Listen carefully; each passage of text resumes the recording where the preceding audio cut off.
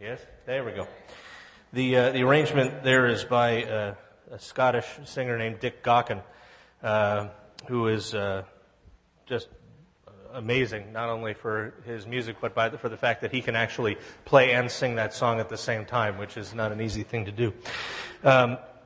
2 weeks ago, Mary and I had the pleasure of being away on vacation, and we got up to Halifax, Nova Scotia, which we flew into for our honeymoon just over 16 years ago. So, Craig, when you've been married as long as I have, then you can understand.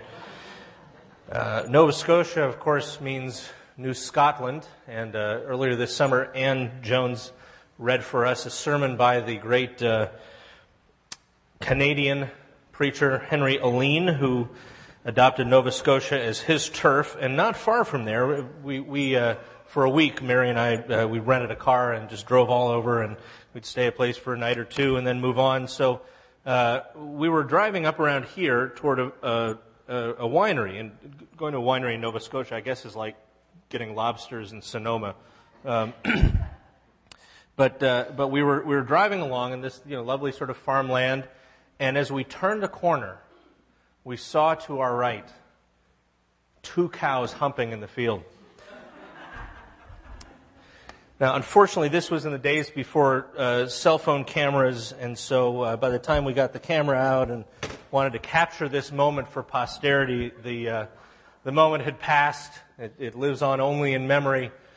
But I was so excited about this. I felt as though the entire province was caught up in the joy of our union.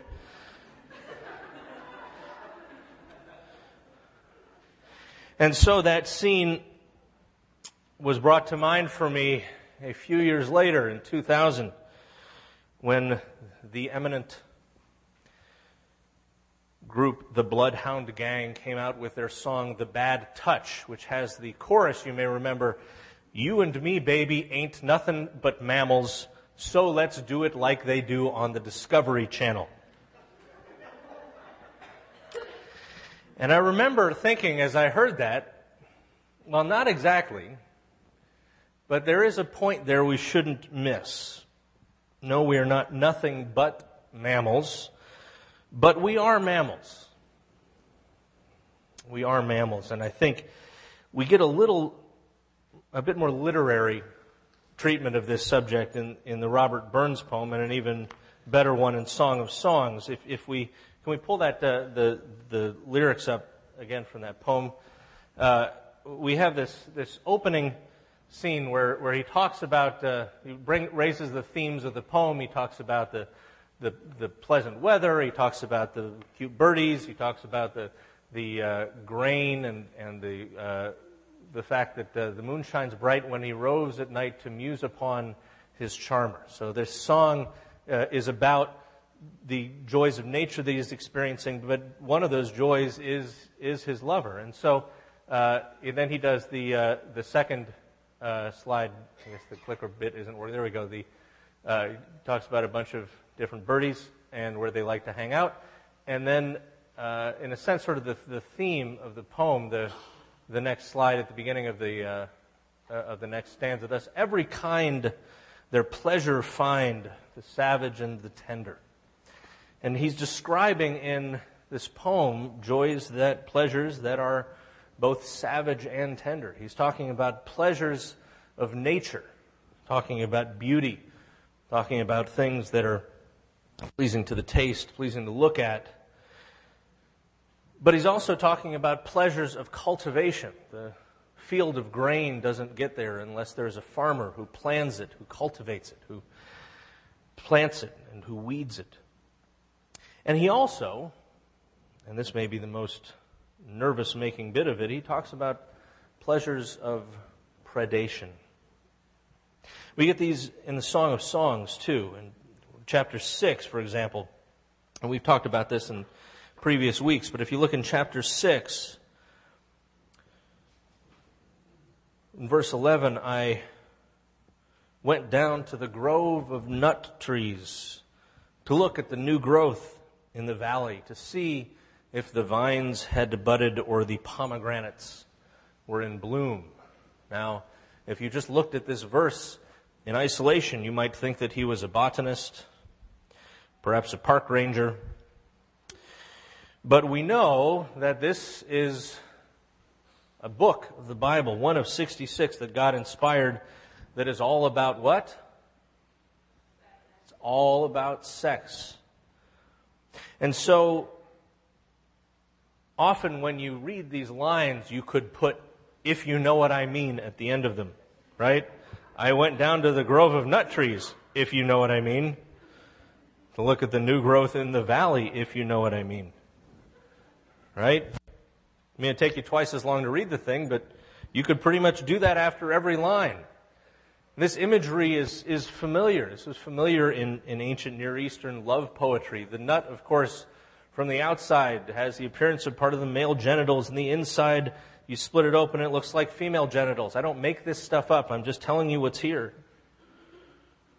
To see the vines had budded or the pomegranates were in bloom. Again, the pomegranate is an image of sensual pleasure. And we get this beautiful picture of nature. The author is giving that to us because he's likening the love he has for his beloved to that kind of an experience. We get this in chapter 7 where she says, "I belong to my beloved, and his desire is for me." And she says that right after, "May the wine go straight to my beloved, flowing gently over lips and teeth." After he says, "May your breasts be like clusters of grapes on the vine, the fragrance of your breath like apples in your mouth, like the best wine. Oh, may the wine go straight to my beloved, flowing gently over lips and teeth." Wine, of course, is not something that grows naturally. You can't pluck a bottle of Chateau Petrus off of the tree. It's something that involves cultivation of vineyards, the careful application of the winemaking skill and art.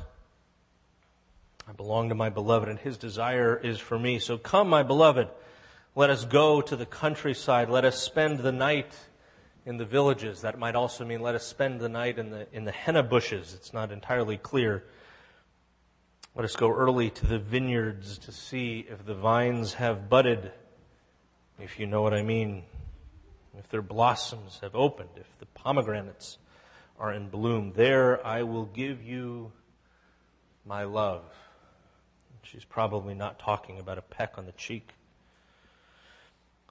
"The mandrakes send out their fragrance."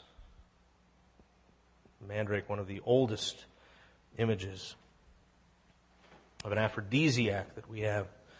"At our doors every delicacy, both new and old, that I have stored up for you, my beloved." There's a sense that the enjoyment of sexual passion, sexual pleasure, is imaged, is pictured in the natural beauty and in cultivated beauty that they find around them. There's a sense in which that's one of the only ways they can express how they're feeling is by likening it to these pleasurable experiences, these beautiful things. But as in Robert Burns' poem, it's not just pleasures of nature, of cultivation. There are pleasures of predation going on here as well. If we look back in chapter 4,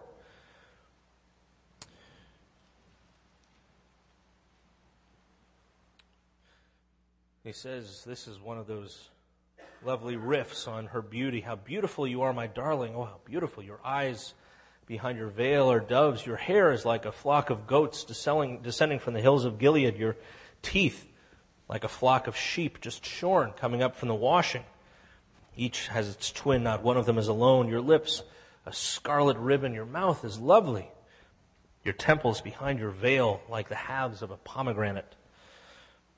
Your neck is like the Tower of David, built with courses of stone. On it hang 1,000 shields, all them shields of warriors." Evidently, this was a compliment to her. "Your breasts like two fawns, like twin fawns of a gazelle that browse among the lilies until the day breaks and the shadows flee. I will go to the mountain of myrrh and to the hill of incense. All beautiful you are, my darling. No flaw is in you. But then it starts getting a little dangerous. Come with me from Lebanon, my bride. Come with me from Lebanon. Descend from the crest of Amana, from the top of Senir, the summit of Hermon. Now these are places, some of which nowadays are in fact very dangerous. But these are places that are high, inaccessible, rocky. These are in fact where the lions have their dens. These are the mountain haunts of leopards. And we know that she's young because he says leopards, not cougars. But he is captivated by her. He wants to be preyed upon. He wants for her to possess him. There is something about her that is dangerous, that is not entirely safe. And he embraces this. He doesn't run away from it. He embraces both those domestic, comfortable pleasures and those that are decidedly not like that. Going through Burns's poem, I think, you have the question, is he preying on his dear Peggy?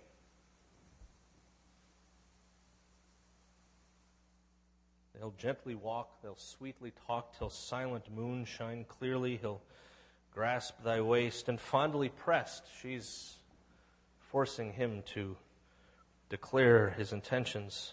Swear how I love thee dearly.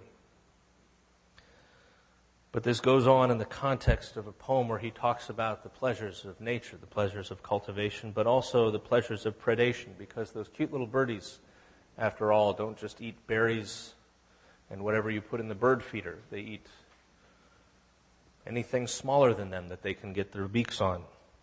Bugs and worms, rodents, small children. We have a cat. Allow me to illustrate. We have a cat. I think we have a picture of Snowy. She's an outdoor cat, by the way, in case my allergist is listening. She's outdoors. She doesn't come in the house. This is Snowy. Snowy's cute.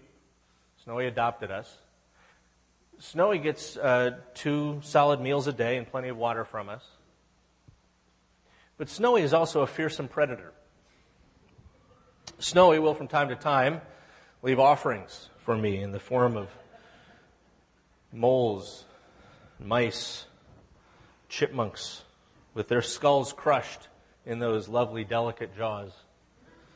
She even took out a blue jay once. The thing was almost as big as she was. Snowy is, of course, a domestic animal, right? She has been domesticated. But the thing with domestic animals is they're still what?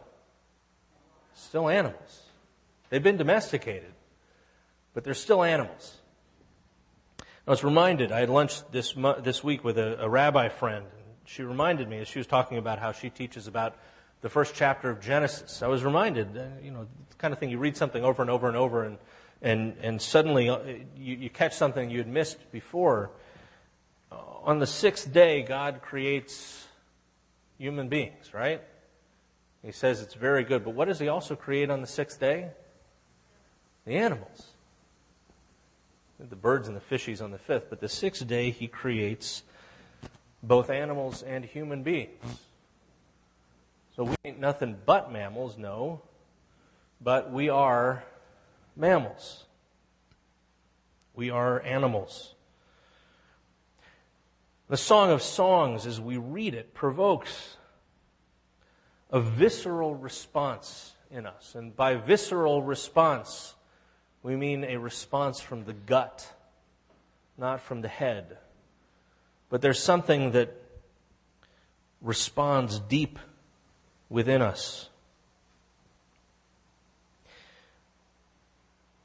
There's a sense in which this kind of poetry detours right around what C.S. Lewis called the watchful dragons of our mind. It bypasses the intellect and connects somehow to that deep, vestigial, wild aspect of ourselves that God also made in us. God made us in His image, but He made us as animals who are in His image. And I think the Western church especially has always struggled with the temptation to intellectualize the faith, to make what we believe about what we believe, to divorce that from the body, to divorce that from the daily in and out living of our faith. We are not always called to transcend that which is flesh, that which is of our carnal nature.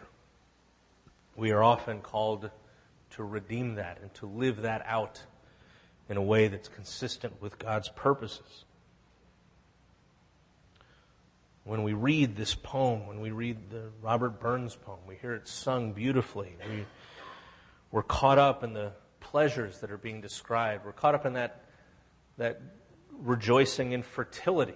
I remember back in college, one of my professors said, all this Holy Grail stuff, the Monty Python was funny, but really the Grail stories are all about fertility. This is about something that is going to ensure that people survive in a day of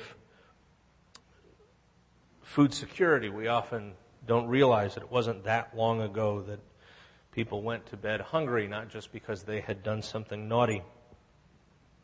All of this is to be delighted in. All of this is a good gift from God. And all of this, in a way, can connect to human sexuality.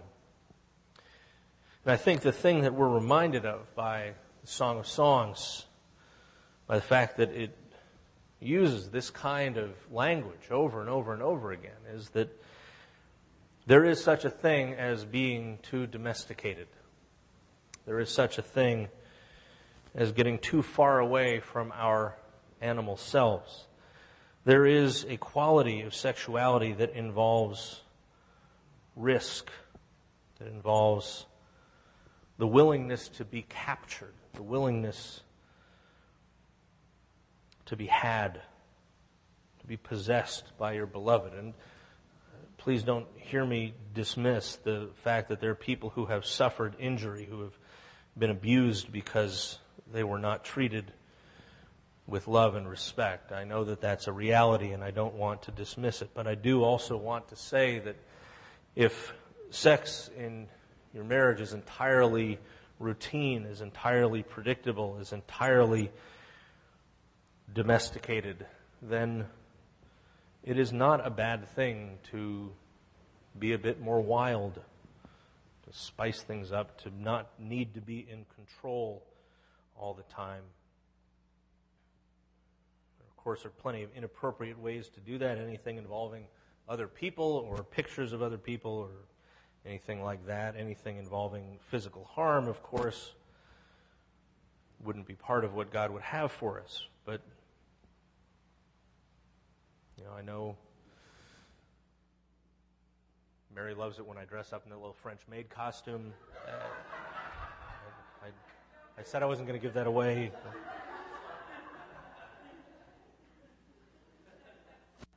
And look, that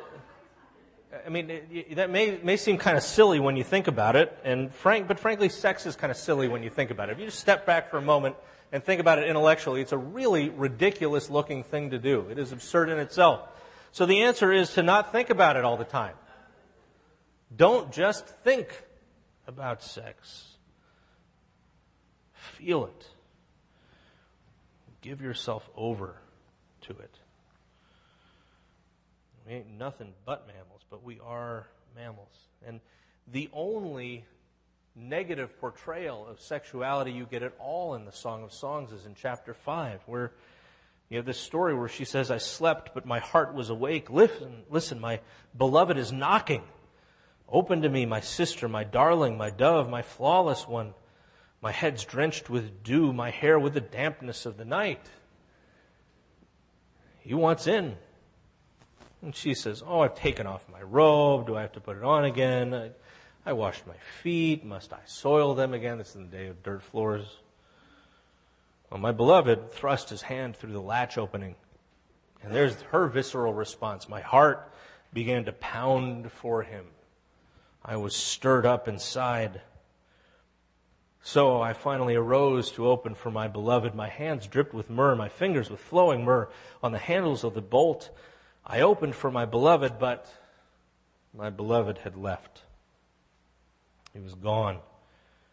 My heart sank at his departure. I looked for him, but I didn't find him. I called him, but he didn't answer. The watchmen found me as they made their rounds in the city.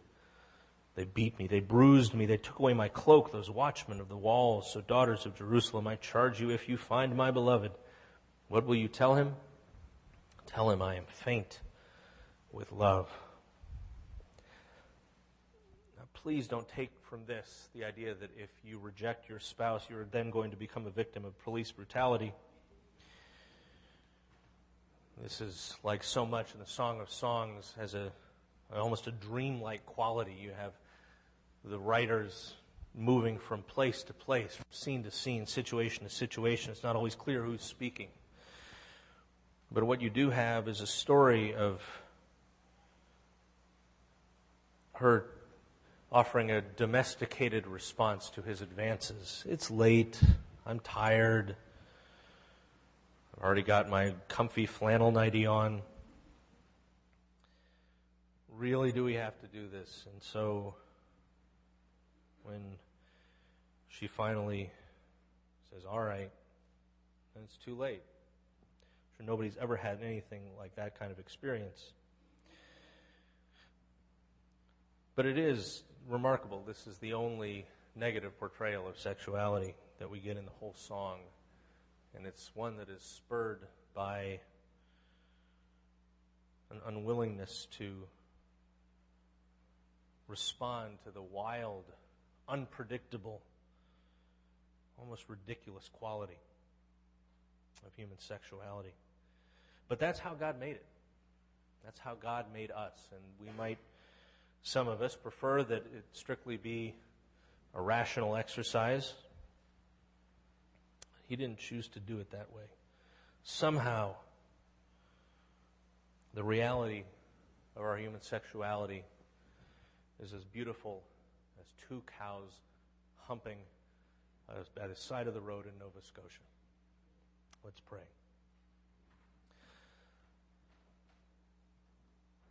Lord God, we confess that we have, among the very many types of brokenness in our lives and in our sexuality, we have sometimes the tendency to make what you've given us as something that is wild and unpredictable entirely domesticated and predictable. We thank you for poems like Robert Burns's. We thank you most of all for your word as you give it to us in the Song of Songs that reminds us that there is more to the life you've given us than simply what we can intellectually comprehend, what we can make sense of. There are some things that just aren't supposed to make sense, but that is by design. Give us the grace to enter into what you have given us, to embrace the world, ourselves, our sexuality, as you have given those things to us. We ask this in the name of our Lord Jesus Christ. Amen. Would you stand with us?